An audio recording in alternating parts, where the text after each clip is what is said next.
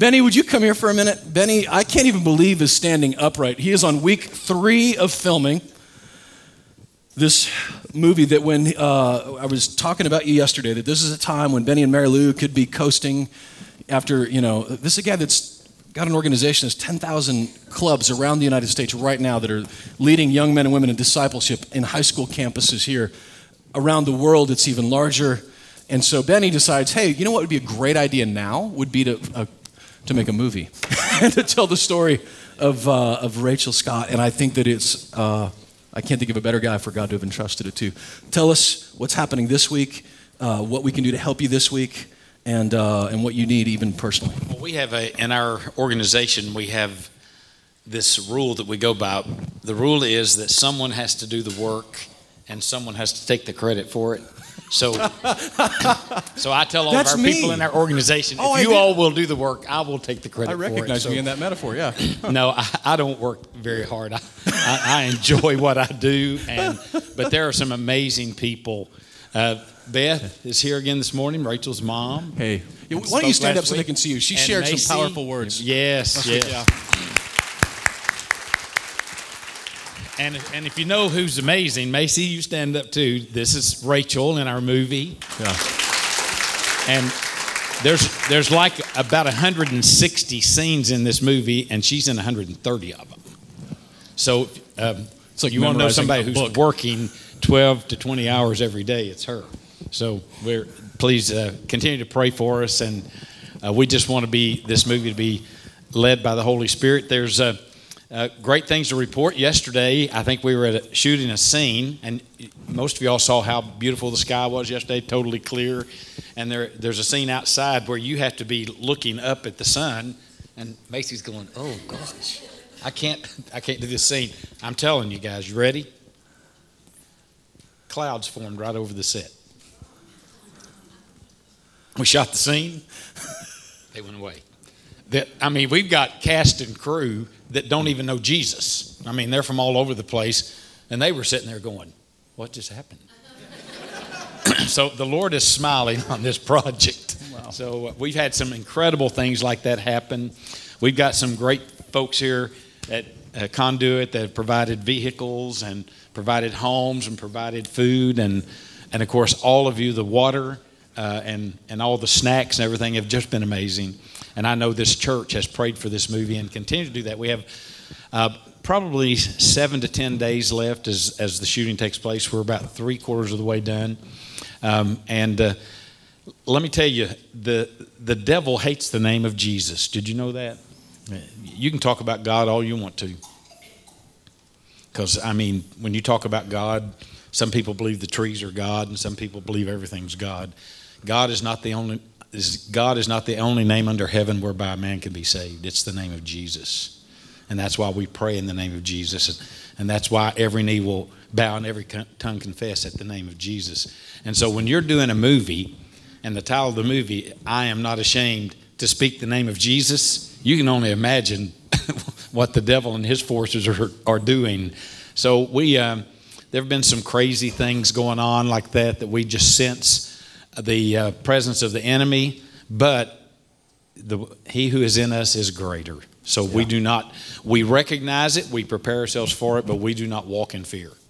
We know that what God is going to accomplish through this story.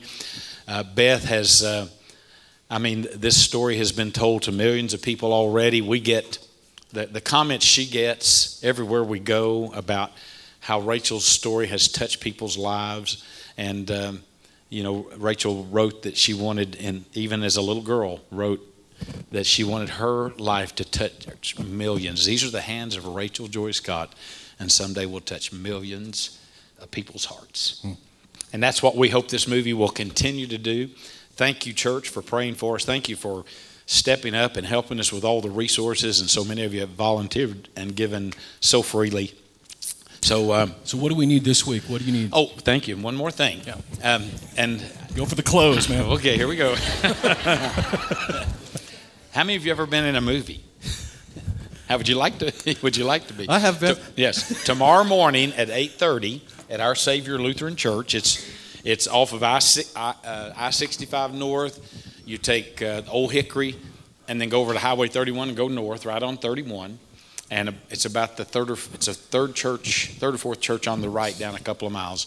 We're going to be filming from 8:30 till noon. We're going to be filming Rachel's funeral tomorrow. Now, her funeral, before anybody really knew who Rachel was, they had this incredible tragedy at Columbine. CNN chose Rachel's funeral to cover. Historically, it's the highest viewing audience CNN has ever had on any event still. Her funeral was literally the number one viewing audience they've ever had. So if we're going to reenact that, we need a big viewing. But that obviously it was viewed all over the world. But that is a set. So we're inviting people to come, and unfortunately, you need to dress like you're going to a funeral because you are. It is a movie set. We started about 8:30. If you can be there at 8:30, and it should be end by noon. But we would love to have the church full for this setting and be on the movie set and be a part of the movie. Right. You've already been an incredible part of it, but we'd love to have you, if you feel led to do that, or if you can, and that's young and old alike, come and be a part of that. Our Savior Lutheran Church on 31, just north of Old Hickory Boulevard, and we'd love for you to come be a part of it. And for those of you that won't remember, we're going to post in the private Facebook group. And if you're not a part of that already, search for Conduit Church on Facebook, and there's a private group, not the public page, but the private group, and click add, and we'll make sure you get added to that so you get information. Okay. Thank you. On that as well. So thank you, man. Support and prayers. It's been amazing. Love it.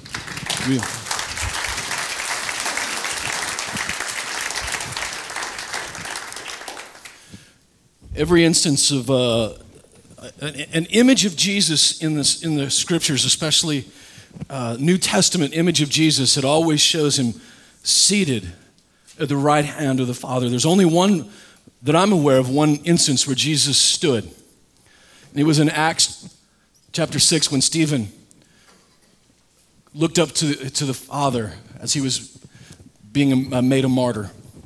And it says that Jesus stood. And I still believe that that's him giving a one-man standing ovation. And Beth, I just believe that. I'm not trying to give you a meaningless platitude, but that was a standing ovation for Rachel that day from the only one that matters, which is Jesus standing at the right hand of the Father on that day. And someday when we are all gathered around his throne, it says that we'll say, righteous and true are your judgments. And it won't be because he's forcing us or because we're robots, but we'll be genuinely blown away by him. And I believe even in that moment, we'll say, oh man, I said it last week, I'll say it again, that Satan overplayed his hand on that day. He tried to take out one voice and instead multiplied her voice by exponentially. So, what a day that will be, right? Boy, what a week it's been, huh? If you're feeling especially spiritual, there are 3 seats up here under the spout where the glory comes out, you know what I'm saying?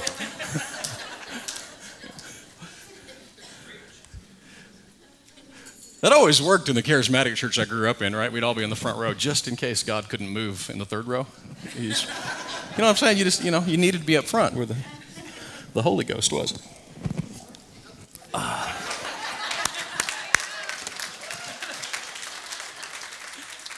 don't know, man. This might throw off my whole thing. Ron and Connie are over here and not there, and Jeremy and there. Like, the whole world is upside down. I want to read a letter to you this morning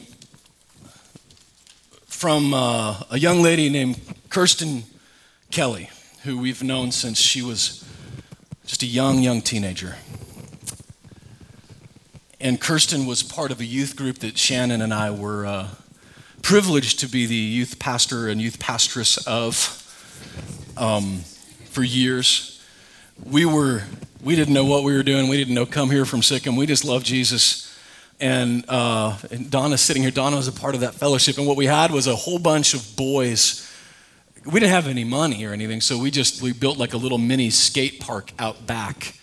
The kids would come, and we realized, hey, the kids would come, but then they would leave to go have a smoke break because they needed to smoke. And so, but they wouldn't come back. So we just built a little smoke pit. Like there was a little can back there, so they wouldn't leave.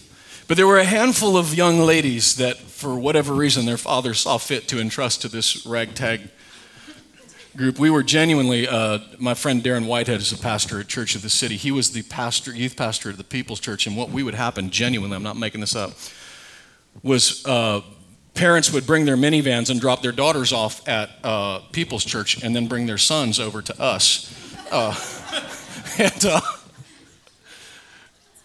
It was actually how I first met Amber and her sisters that first night. And Jeremy was there. They walk out on the back, and I'm like, "Oh, girls, they obviously have no idea that they didn't want to be here." And it was just because they smelled so bad. When you get that many boys skating in one place, they just smell terrible. But this is Kirsten looking back at a time that I didn't even know was happening in her life, a time when she was 17 years old, and she wrote this to me, and I asked her if I could read it, and she gave permission to use her name as well. She said, "I remember sitting in the abortion clinic with my mom, and I felt totally numb, probably what I could closest relate to as survival mode. I was shut down, seeing plenty of other women in the room who were also in the business of making sure their life didn't change, but not really thinking much of the little lives that were inside of all of us. In order to have an abortion or to support the right," and she puts in quotes, "of abortion, the person has to be a sociopath to some degree. We have to turn whatever it is we are getting rid of into something other than what we are, which is human. Something that doesn't deserve empathy. It's not really a life yet. It doesn't have a heartbeat. Surely it doesn't have a heartbeat. God hasn't given it its soul yet." She said, "In the big picture, all I wanted was to have someone, to know an unconditional and an everlasting love. It's what I wanted in the first place. It's the whole reason that I had an abortion, was to hold on to the boy that told me he would not love me if I kept it," in quotes again. I think if there had been someone else, if there was a mother figure, a mentor, a leader in my life that was a strength for me, that promised that they would be there for me no matter what, that would have helped me change diapers and figure out breastfeeding and helped me to find a job as a mom and a babysitter. If there was someone, anyone, that pushed me to keep the growing little life, I may have done it. I was right there. I wanted to keep. I just wanted to not feel alone anymore. She goes on to say, "My parents were the only other people that knew at that time, and they were going through their own marital chaos, so I think they just wanted to do whatever was easiest at that time. I really had no one to tell me, this is worth it. This is the best thing you will ever do, and I will walk through this with you. You can do this. I really believe this would have been enough to set me over the edge in the best way." She said, "After the deed was done, I remember seeing it. I had a medical abortion, which basically induces a miscarriage. And I remember thinking to myself, see, it's just a bunch of tissue. There's no harm done." She says, "But that's because the baby comes out in a sack, and so you don't actually see the tiny forming body. I didn't realize this at the time. I just thought it was simply tissue, but even with that, I still felt gross." Would you pray with me? Father, as we embark on this conversation as a church, as a society, I pray that you would do what you do, which is bring clarity to confusion, bring certainty to uncertainty, to bring peace to unrest. And I ask for you to speak through me, in spite of me, and that your Holy Spirit would do what you promised, to be that comforter. And we thank you for this in Jesus' name. Amen. When we have what's happened this week in our society, it's a little unnerving. I've been a little unnerved because on the one hand, on the national level, the public policy level, this deserves a conversation again.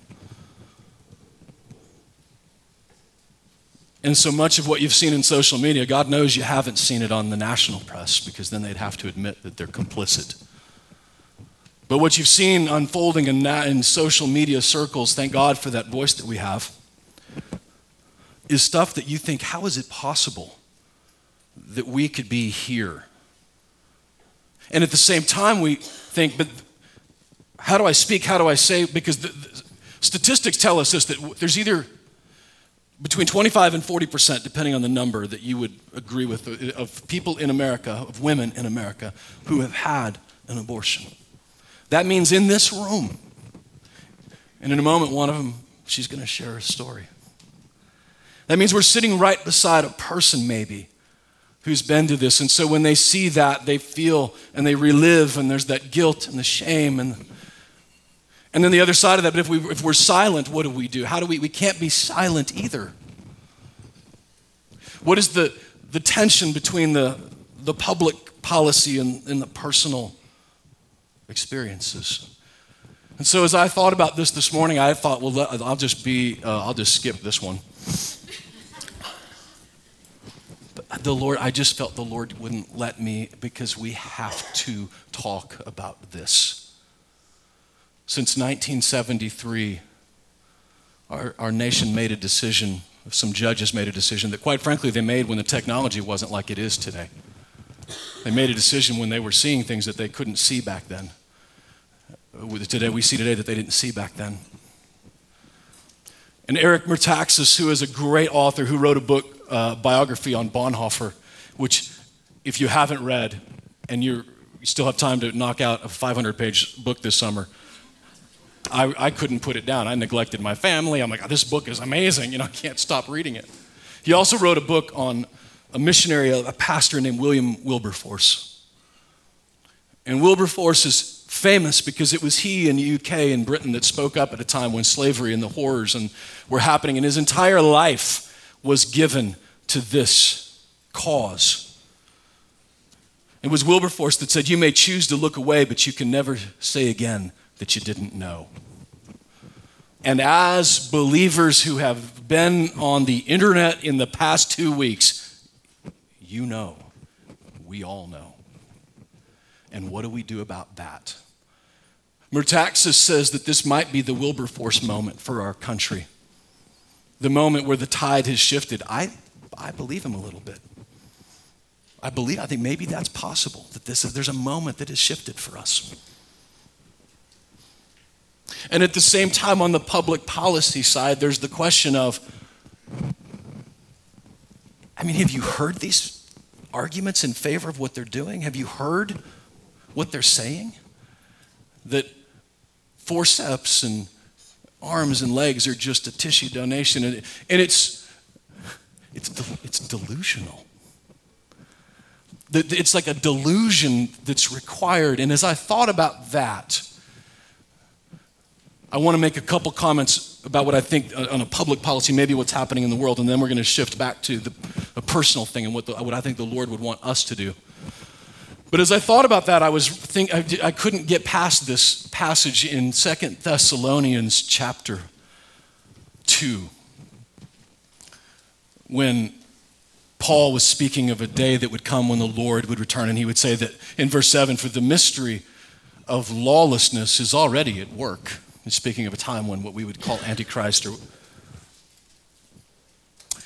It goes on in verse 10 to say, and with all the wicked deception for those who are perishing because they refuse to love the truth and be saved, therefore God sends them a strong delusion so that they may believe what is false, in order that all may be condemned who did not believe the truth but had pleasure in unrighteousness.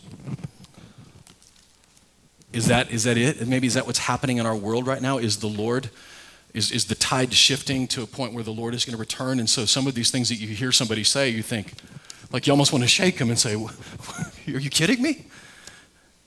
But there are moments in history where the Lord has sent delusions. I think of Pharaoh in Egypt. And I'm going to let him go, but it talks about the Lord blinded him. And if you're a Calvinist or an Arminian, interestingly enough, 20 times in the book of Exodus, it says that Pharaoh was blinded.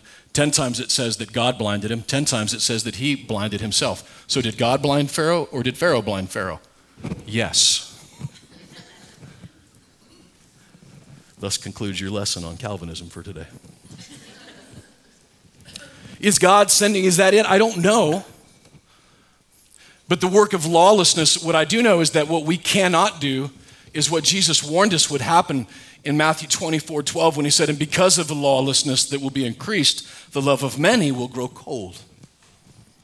We can't be there. And I wonder if what's happening right now is our love is being ignited right now. A love that maybe has gone cold because since 1973, did we feel like we could do anything? Deidre said, I want to do something, but we don't know what to do. And so I wonder if that's what Jesus was suggesting here, was that the love of many will grow cold, is that in the same way that the train cars would go past a church in Nazi Germany and the people would be crying out and they would just sing louder so they didn't have to hear it. May we not sing louder. May our love not grow cold in this world.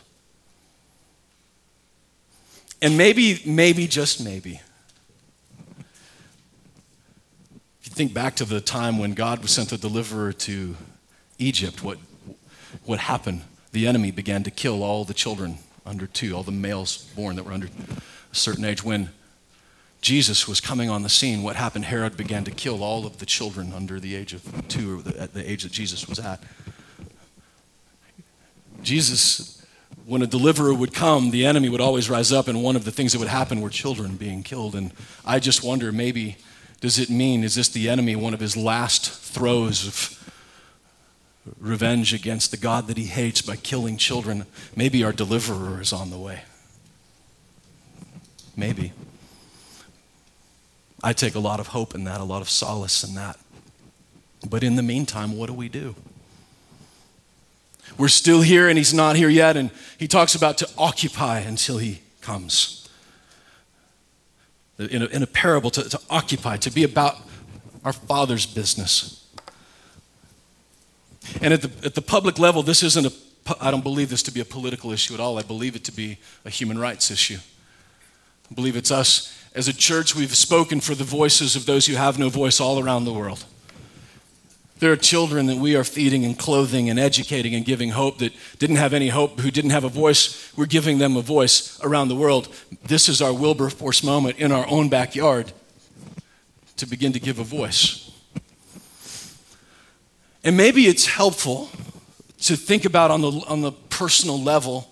We have to start on the macro level to say that a society, a culture, is really just a collection of personal experiences coming together in concert together.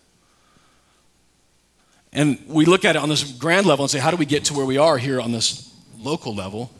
And I know that we're not the first culture, the first kingdom to ask this question, because David was asking it in the book of Psalms in chapter 106 and verse 37. He was speaking of Israel and this decline over the centuries and where they found themselves. And in verse 37, he says that they sacrificed their sons and their daughters to the demons. They poured out innocent blood, the blood of their sons and daughters, whom they sacrificed to the idols of Canaan, and the land was polluted with blood. How did they get there? How did we go from where we were as a people with just empathy and compassion? How did we go from there to 55 million just in America? How did Israel get there? They speak right now not of abortion, they speak of a god that was called Moloch. And Moloch was a god of the Moabites. And if you read, you can see in Judges 24, you can see Solomon speak of Moloch. Solomon, who took wives from all these other countries, and they would bring their idols and their worship. But the god of the Moabites, the god Moloch, they would create this giant bronze statue, metal statue, and they would heat it. And I'm sorry that this is graphic. They would heat it to red hot.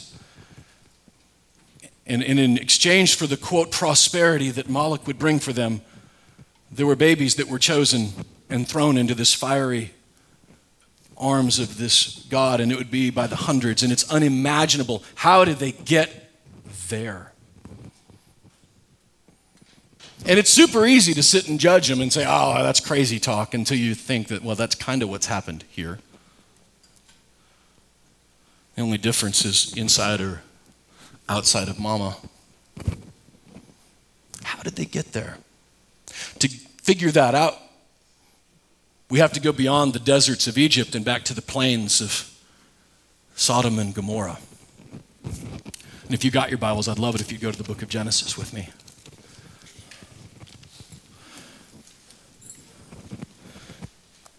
If you're new to the Bible, you might not know this story, but God, it says that the city, the wickedness of Sodom was so great that it reached the nostrils of God. And he said that I'm going to destroy this city.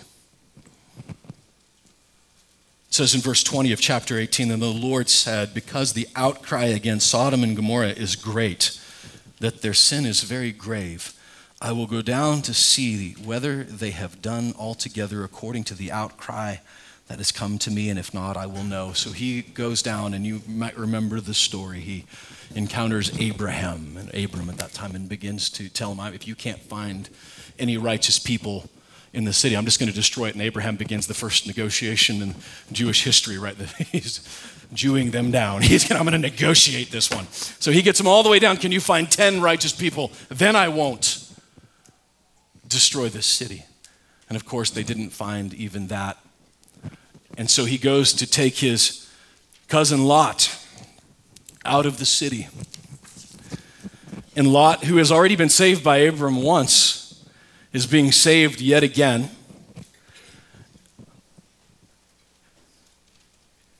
And Lot, when he's talking to the angels that have come to negotiate with them and to say, look, okay, I appreciate this, God. Thank you for throwing me out and saving me here. But while I got you here, God, what if, in verse 7 of chapter 19,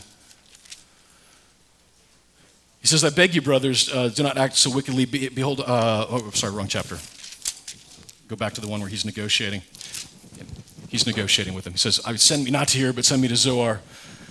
And God says, okay, I'll give you a little bit of a piece of land out there. You can make it out safety. Lot doesn't even make it out of there. He actually makes it into a cave where he wants to die.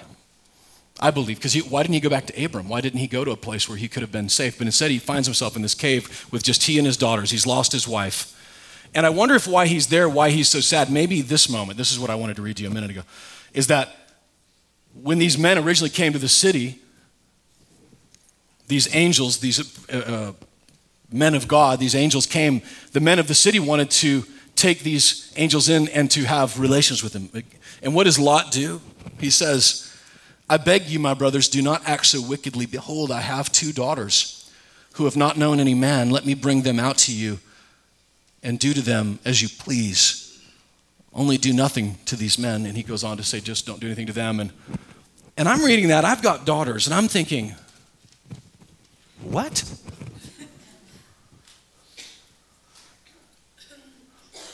And you're thinking, Darren, what does it have to do anything with what we just talked about hundreds of years later when the psalmist would look back? Here's what it has to do is that they get to this cave now. They've escaped the city. God destroys it. These 2 daughters who just, not that long ago, he's saying, look, you can have them. They're all alone. Mama is gone. She's turned into a pillar of salt, and it's just Lot and his 2 daughters. And it says, in verse 34, keeping in mind they've lost everything they've known, everything they loved. Keeping in mind this was a guy that at one point had so much that they had to split up from Abram so they would have enough for their sheep and their herds. And now he has so little that he's in a cave alone at the bottom of the food chain. And the next day the firstborn, speaking of his oldest daughter, said, behold, I lay last night with my father. Let us make him drink wine tonight again also. Speaking of, they've gotten him drunk, and she knew him in the biblical sense. Let him drink wine also, that you go in and lie with him, that we may preserve offspring from our father. And so they made their father drink wine that night also. And the younger arose and lay with him, and he did not know when she lay down or when she arose. Thus, both the daughters of Lot became pregnant by their father. The firstborn bore a son and called his name Moab. The Moabites. He is the father of the Moabites to this day, and the younger one also bore a son and called his name Ben-Ami. He is the father of the Ammonites to this day. The people reading this would have immediately realized that's like saying this gave birth to this culture and this culture that hate the United States. It would have been like a wah moment for them. But let it be a wah moment for us as well. Because what happened in Israel didn't start that day. They didn't wake up one morning and say, let's begin to sacrifice our children. In America, we didn't wake up one morning. There was a journey, there was a slide, and if you read Romans 1, you can see how that happens in a culture. But in the same way, it didn't happen to Lot in one day either. It didn't happen to his daughters in one day either. I think to understand the genesis of this, the genesis that results whether on a macro or on a micro level, it starts not in Genesis 18:19 or Psalm 106, but in Genesis chapter 13. When it says that Abram and Lot had many, they were blessed and they were prosperous and they had all this, so much that the land couldn't contain them, and so we need to split up and go two separate ways. And it says that Abram said, look, you pick which way you want to go and go that way, and I'll go the opposite direction. And Lot, it says in chapter 13,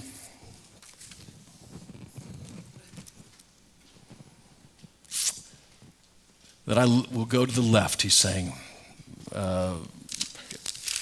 Verse 10. My post-it note was covering my number. And Lot lifted up his eyes and saw that the Jordan Valley was well watered, and this is a key, I think, like the garden of the Lord, like the land of Egypt. What Lot wanted that day was not an illegitimate desire. He wanted what the words of Crosby, Stills, and Nash. Don't nod because you'll know that you're old if you know what I'm talking about, but we got to get back to the garden. That what Lot wanted was to get back to the garden, but the problem is that the Garden of Egypt and the Garden of Eden can be they look the same. One is an immediate, the other is a long-term. One is the way that it was supposed to be and will be a one, and the other is an imposter. And what Kirsten wrote that day was that what she really wanted was an unconditional love. Someone that would say it was going to be okay. And I'm reading it thinking, that's Jesus. I know that guy. He's the guy, the unconditional love, the grace, the forgiveness. And before we ever go to macro, we got to start micro and say that all she needed was somebody to be Jesus to her. And for us on a ground level, on the micro level, might we, before we ever go and protest, before we ever grab the bullhorn or whatever the Lord calls us to do, I don't know. But before we ever do any of that on the ground level to those around us, can we give them the love that Jesus promises us? There's a TED Talk that's been floating around that I've just been absolutely fascinated by. And it's this guy talking about maybe we're getting addiction wrong. Because what he was saying was that at the core of addiction is really a need for unconditional love. And we do the opposite. And I understand there's nuances to this and boundaries and all that, but this guy isn't a Christian at all. He's like preaching Jesus and he doesn't even know it. And on the ground level, on the micro level, maybe we can be that to each other. To say to a young lady, to a young man maybe sitting in this room who participated, and maybe your pain is different, maybe you're hurt, but you have the same regret, to say that Jesus took care of you, your sin, and my sin exactly the same. And that even in those mistakes, and if your mistake was abortion and you can't undo it, can I tell you some good news this morning? You see, Moloch came out of Moab, but you know who else came out of Moab? Moabites was a young lady named Ruth. Put that in your pipe and smoke it. Ruth, who would be one of the greatest pictures of grace and the forgiveness and the power of redemption and the kinsman redeemer. Ruth, who would give birth to a son named Jesse, who would give birth to a son named David, who was in the bloodline of Christ. Jesus' blood was in Moab the whole time. And Jesus' blood is on you right now, washing you clean.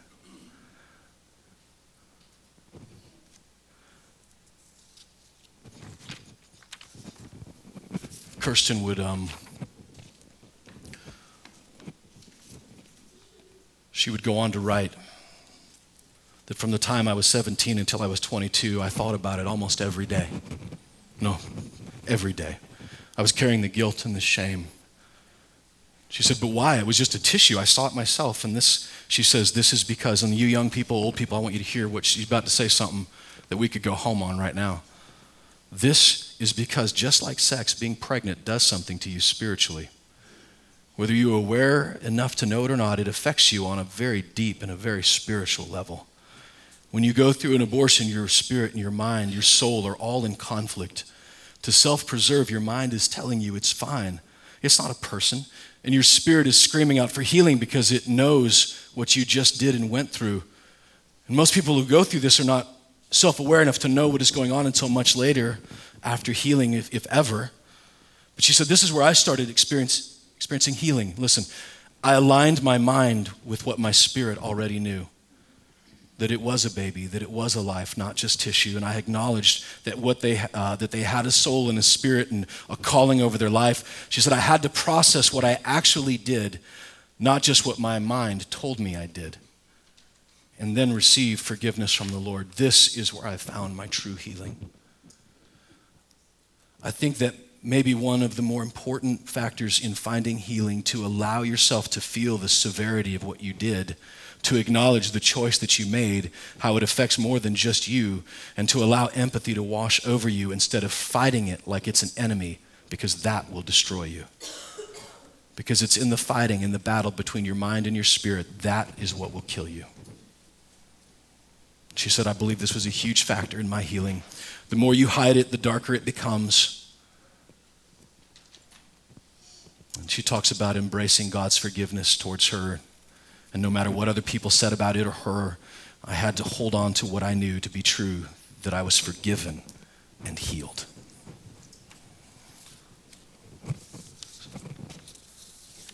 Jesus was in Abram. We are seeds of Abram. Jesus also was in Moab, because he's that infinite. He's that good. He's that kind.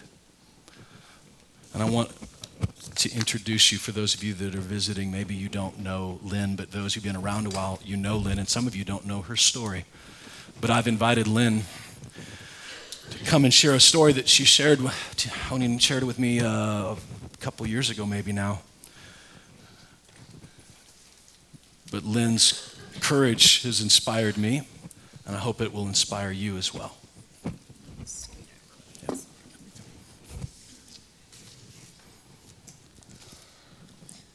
37 years ago, I found myself unwed and pregnant. Although it was what I wanted, marriage was not an option for me. The father wasn't ready. I barely considered adoption or even single parenthood. At that time, those things weren't nearly as common as they are now. I lived in a small town. I knew what people would say about me and think about me, and it scared me to know that I would be the object of ridicule, and I was hurt that the father didn't want to marry me. I was also terrified that if I struck out on my own and decided to carry my baby, that my parents wouldn't support me, and then I would be truly, completely alone. Being a parent now, I know that was not very likely to happen. I don't believe my parents would have done that, but I didn't understand that now, and I never gave them a chance. The father suggested I have an abortion. Abortion was legal at that time, but I really didn't know very much about abortion. I grew up in church, but I honestly don't remember it ever being mentioned in church or in my home. Something inside me said no, and so I stalled, but I knew I really couldn't stall for long. I had to make a decision soon. And I don't remember anyone ever telling me it's just a blob of tissue. I know women, though, who have been counseled in that way, but I justified it in a different way. I said, it's legal. I said, we're a nation under God. Our rulers are older and wiser than I am, and they know what God says and what God would allow, and they would never make a law that says that I can have an abortion if it's wrong. I remember bits and pieces from that day. The memories that I do have are very vivid. I remember being dropped off by the father at the clinic while he went to a record store. I remember sitting in the waiting room listening to another young woman scream and cry that she didn't want to kill her baby. I remember watching the IV and the needle in my arm that pumped the drugs into my body. I remember looking up at the doctor at the end of the table and hearing him say, I don't understand how you girls get yourselves in this situation. But the thing I remember the most was the stillness and the emptiness that I felt when it was over, the way you feel when you're in the room with someone who's just died. If I hadn't understood it before, I knew it in that moment. It was wrong. After that weekend, the boy and I never spoke of it again. I'd only told one other person she'd moved away. One night I was with my best friend and we were drinking. I did that a lot then. And I told her what I'd done. And I asked her, I said, do you think God has my baby? And she assured me that he did. And I knew that he did. And at that moment, I confessed to him what I had done, and I told him how sorry I was. And in God's grace and his mercy, he gave me peace. And although, as the writer of the letter said, a day never went by that I didn't think about the abortion, it didn't consume my thoughts as it had in the past, and I continued to live my life. But I never told another person until Tony and I began to get serious in our relationship, and I told him. But he and I didn't discuss it for a lot of years. About 20 years ago, I started participating in an adult Sunday school class at our church. I'd never been in an adult Sunday school class, and I also joined a women's Bible study. And God began to reveal to me that my beliefs about a lot of things were not grounded in his word at all. The more I studied his word, the more I wanted to study. The more I learned, the more I wanted to learn. I looked up word definitions. I dug into his words, and I loved it. About 6 years ago, my Bible study leader, who is here this morning, needed to step down from leading our class and asked me if I would co-lead the class with another woman in our group. And after praying about it, I told her that I would do that. All of a sudden, thoughts of the abortion began to come back constantly. I would wake up in the night thinking about the abortion. I thought about it when I was mowing the lawn. I thought about it in the grocery store. I thought about it driving down the road. And I would consciously try to not think about it. And the thoughts would go away for a while, but they would always come back. And I knew that either one of two things was happening to me. Either God was trying to tell me something, or Satan was trying to make me feel that I wasn't worthy to lead this Bible study. It would have been easy if it had been Satan, because I know that none of us is truly worthy. It's only the blood of Christ that makes us worthy.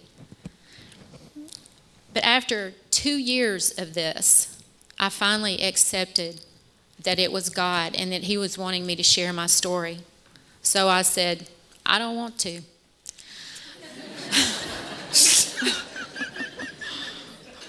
Story of my life. Yeah. Well, I was now a part of the Christian community. I was a Bible study leader. I was in church. Abortion to Christians is a biggie, and it should be. But I'd heard women in my Bible study class refer to baby killers. I was a baby killer. I knew I was forgiven. My sin was paid for when I accepted the sacrifice that Jesus made for me on the cross.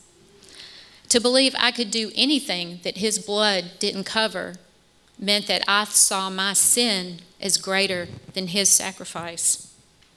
God's word says that when we confess our sins, and by that I mean we agree with God that what we've done is wrong. When we confess our sins, he forgives us and he cleanses us. And not only that, but he forgets our sins. I mean, can you imagine not just forgiving, but forgetting the awful things that people have done to you? And after all, David said, all of our sin is against God. But people aren't like God. It's hard for people to forgive, and it's almost impossible for people to forget. So I made a deal with God. I said, if you will show me in concrete ways that I can't misunderstand, that this is what you want me to do, then I will share my story. And like Darren has said, be careful what you ask for. Because over the next few months, several things happened, and I won't go into all of them, but a lot of things happened that made me realize that that was exactly what he wanted me to do. I'd kept a painful secret for a long time. I told Tony what I felt like the Lord was leading me to do, and he encouraged me, and he and I met together with Darren, who has always supported me. As I began to share my experience with others, first with our daughters and then with close friends, I began to experience what James meant when he said, therefore, confess your sins to one another and pray for one another so that you may be healed. Confession helped my healing process. I wasn't hiding anything anymore. It also gave my friends an opportunity to accept me as I was, and I knew they accepted me. Not that they approved of what I had done, but they accepted me and they loved me in spite of what I had done. It gave a face to the unknown baby killer that they often talked about, and some have even shared my story with other women who've had abortions. My healing continues. One of the consequences of my sin is knowing that I participated in supporting the abortion industry. We can slam Planned Parenthood all day long, and they deserve it, but businesses without customers don't stay in business. The videos have been gruesome and convicting, and we're not even halfway through. So why am I telling you this? Darren said to me once that abortion is an isolating but not an isolated experience. And he's right. The statistics that I saw show that 30% of women will have an abortion before the age of 45 in our country. And that also means that 35% of the men, although some men are not aware. Many of these women will have more than one abortion. If you've had an abortion, I don't want you to feel isolated. I want you to be set free. I want you to experience forgiveness, peace, and healing, and you can only get that from God. I'm not saying you have to confess it to the world. That may not be what God has for you. That's between you and Him. But I believe that one of the greatest deterrents to abortion should be the voices of women who have suffered from having them, unashamed and unafraid. Romans 6:21 and 22 says, "What benefit then did you reap at that time from the things you are now ashamed of? Those things result in death.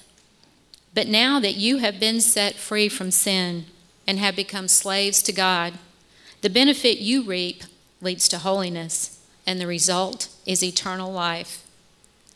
If you've participated in an abortion in any way, as the mother, the father, as a parent who pressured a daughter, as someone who paid for an abortion, or even someone who drove someone to an abortion clinic, I'm reaching out to you. I want to pray for you, just where you're sitting. Lord God, you are our creator and our designer. You are the giver of life. I confess before you and all these people that I asked and paid someone to take the life of my baby because it wasn't convenient or comfortable for me to have a child at that time. I ask you to forgive my selfishness and my pride. If there are others in this room, Lord, who are suffering because they've also participated in abortions and they've not laid that at your feet, I ask, Lord, that you would draw them to you right now and that they would not be able to resist your pull, and that they would confess to you what they've done and that you would begin to heal their wounds. Please forgive us and our nation, Lord, for thinking that we know more about the way we should live than you do, and for ignoring you and your commands. Help us to remember that you created us in your image and that human life is the most precious in your sight above every other life form. And forgive us for disregarding what you consider to be precious. Open our eyes to truth, so that we would not be deceived by the lies of Satan, that we would not listen to him when he says, your happiness is more important, your comfort is more important, your convenience is more important. Thank you for the blood of Jesus that covers all our sin, and thank you that he came to set us free as captives. Help us to claim that freedom and to refuse to be under a yoke of slavery to pride, fear, or shame. I am nothing without you, Jesus. And Lord, you are my shield and my glory and the lifter of my head. And I ask you to remind me and to remind all of us that you have commanded us, Lord, to be strong and courageous, to not tremble, to not be dismayed, because you are with us everywhere we go. And I ask all these things in Jesus' name. Amen. Would you give Lynn a hand for her prayers?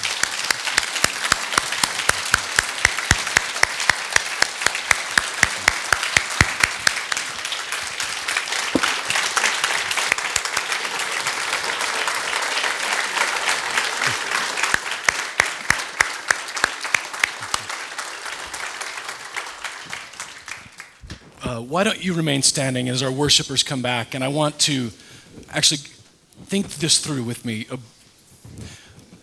At the core of all of our sin is the opposite of the gospel, which is no different than abortion. Abortion says, this is my body, my choice. The gospel said, this is my body broken for you. And we were going to do a little open mic prayer time, but I just really feel like maybe this is time for you to do some business with the Lord this morning. I know that there's food and we're hungry, but I don't want to miss the moment for you and for I both to say that, to look at the land of Sodom and the Jordan and say, wow, that it's just like the garden, that legitimate need in your heart to be filled in an illegitimate way, it always ends up with a Moabite. And today I would ask you to, you're looking at the plains of your life and say, what am I trying to fill that only Jesus was ever promised to fill for us? And as we're worshiping and praying through that, and the communion will be available on either side, maybe go to a corner, get on your knees, you can come all over, I don't care, and just right where you're sitting, but don't miss the moment in your own life to say that, what am I filling with this illegitimate thing in my life? And for those of you, men or women, if you've had an abortion and you've been isolated and you want to break free of that and to talk about it, I know Lynn is available, and maybe Lynn will be just right here. You know where to find her. She'll be right here. I'm sure she'd be glad to pray with you, or you can come find her afterwards. Meet and greet will give you a great opportunity if you want to do it in secret to just say, hey, can I talk to you at some point? But please don't miss the moment or the opportunity. The story that Kirsten told, that Lynn told both, is all about speaking and bringing light and to do away with the isolation of this isolated, non-isolated incident. Father, we're so grateful that even though we live in a country that's delusional, that you are clear. In a world that seems so uncertain, you're certain that your lamp, your light, your word guides us, and thank you for that. This is something we're so grateful for. And my prayer this morning is that the Holy Spirit would continue the prayer I've prayed all morning, would comfort us, would guide us. Darren asked for an open mic. I want to share just a word of thanks for Lynn for saying that, but it reminded me of something. Today, Michelle and I celebrate 18 years of being married today, and that's not been easy because she's hard at times, and I mean, seriously. But hearing your story of pain, you said something on the front end of that. I saw it as a pastor for so long. Michelle and I not only married 18 years ago today, we were both virgins when we married 18 years ago today. And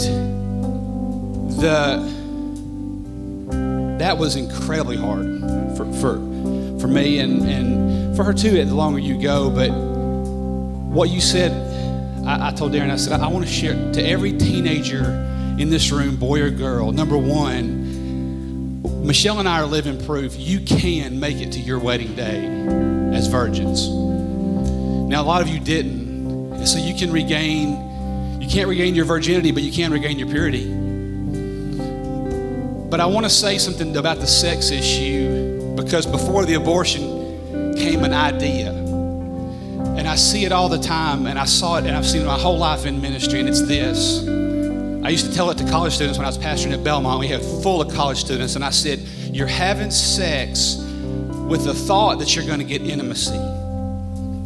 And sex will not lead to intimacy. What I've learned in 18 years of marriage is that you get intimacy through mileage.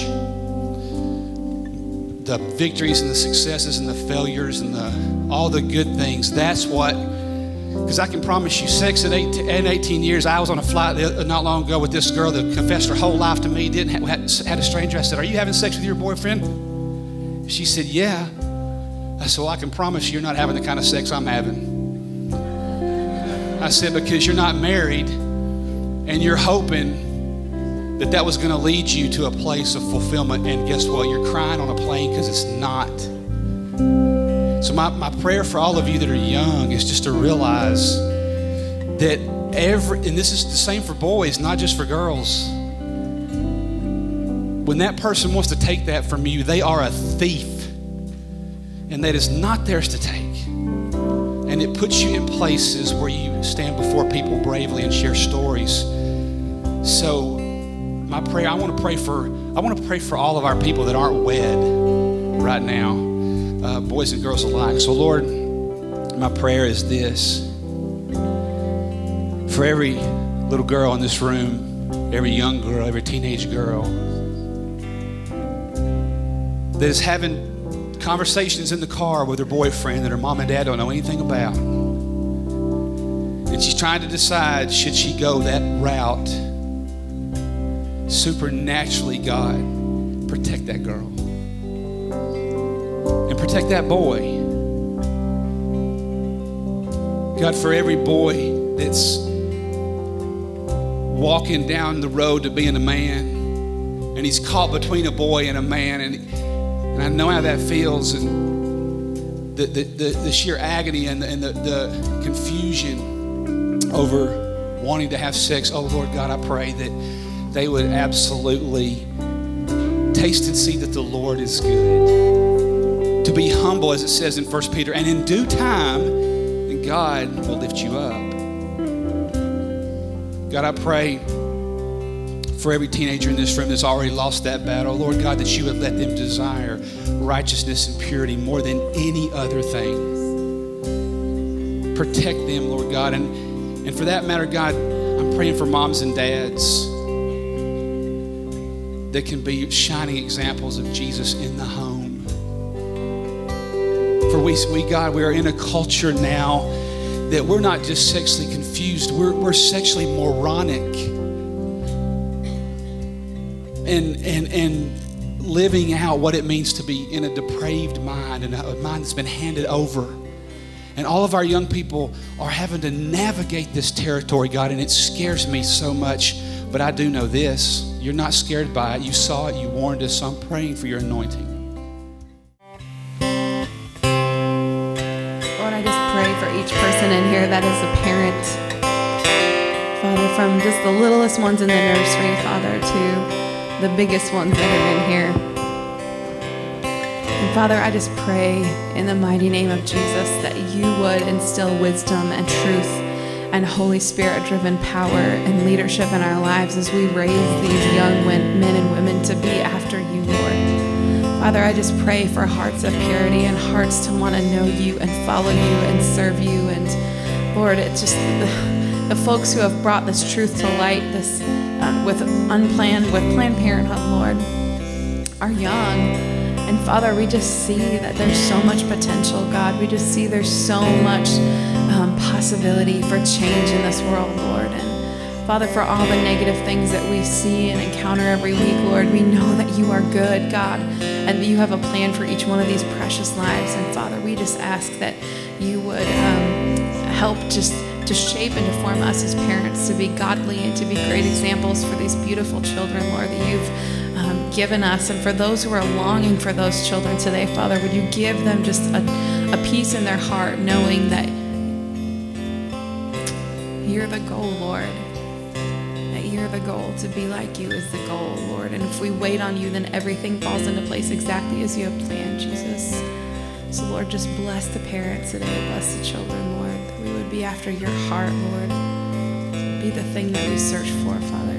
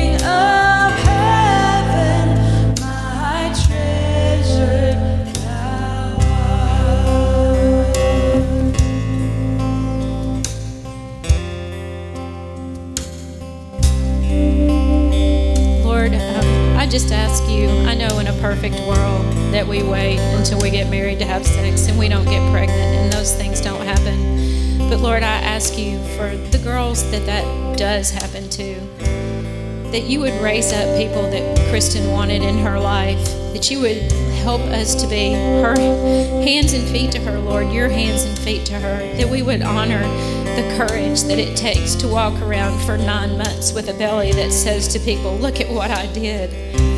And I know that in my own life, even in my own experience, I've not appreciated that in young women who make that hard, tough choice to preserve the lives of their babies. And I just pray for all of us here, Lord, that when we see that situation, that we would not rush to judgment and not condemn her for what she's done, but that we would honor her for not continuing down that same path, that we would help her, and that we would hold her, and we would treasure her, and that we would treasure the life of her baby, Lord.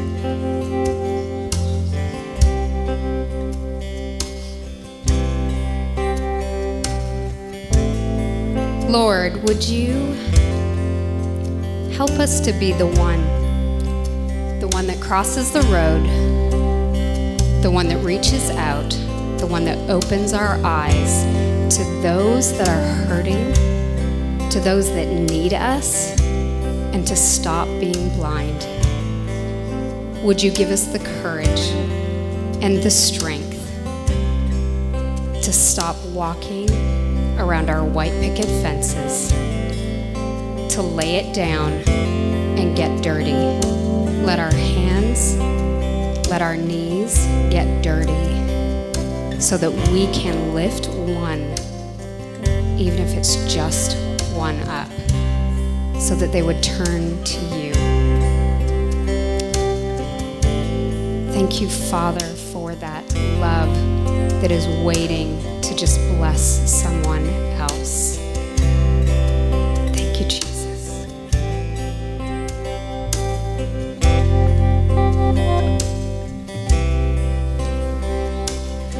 I know it's hard not to know what to do on a sensitive subject like this. But at my job, the past few years, I've had the opportunity to talk and speak with hundreds and hundreds of pregnancy resource centers across the country. And these are mostly women, but men too, that are doing a remarkable job on the front lines. And thousands of babies are being saved. I've even had PRC managers tell me that abortion clinics have closed in their area because of what God is doing through these people. So if there's something that what we need to do and can do, we can at least pray for these men and women who are in the front lines that are interacting with these young women who find themselves in this situation. And if you feel led, you can obviously help the PRCs. They need resources, they need diapers and formula and things, because when these women choose to keep the life that God has blessed them with, they don't always have the resources to take care of them. So it's just something that I've been able to be part of and help a lot of pregnancy resource centers at least spread the word a little bit. Thanks. Lord, we do lift up those that are on the front lines. That Lynn has taken her story and is now on the front lines helping other young ladies that were in the shoes that she's in. And I know in this room there are others as well, not just here but around the world. And Lord, would you wake up more of us, that the harvest is plentiful, the laborers are few. Maybe today what you're doing is waking us up to be laborers on the front lines of these children.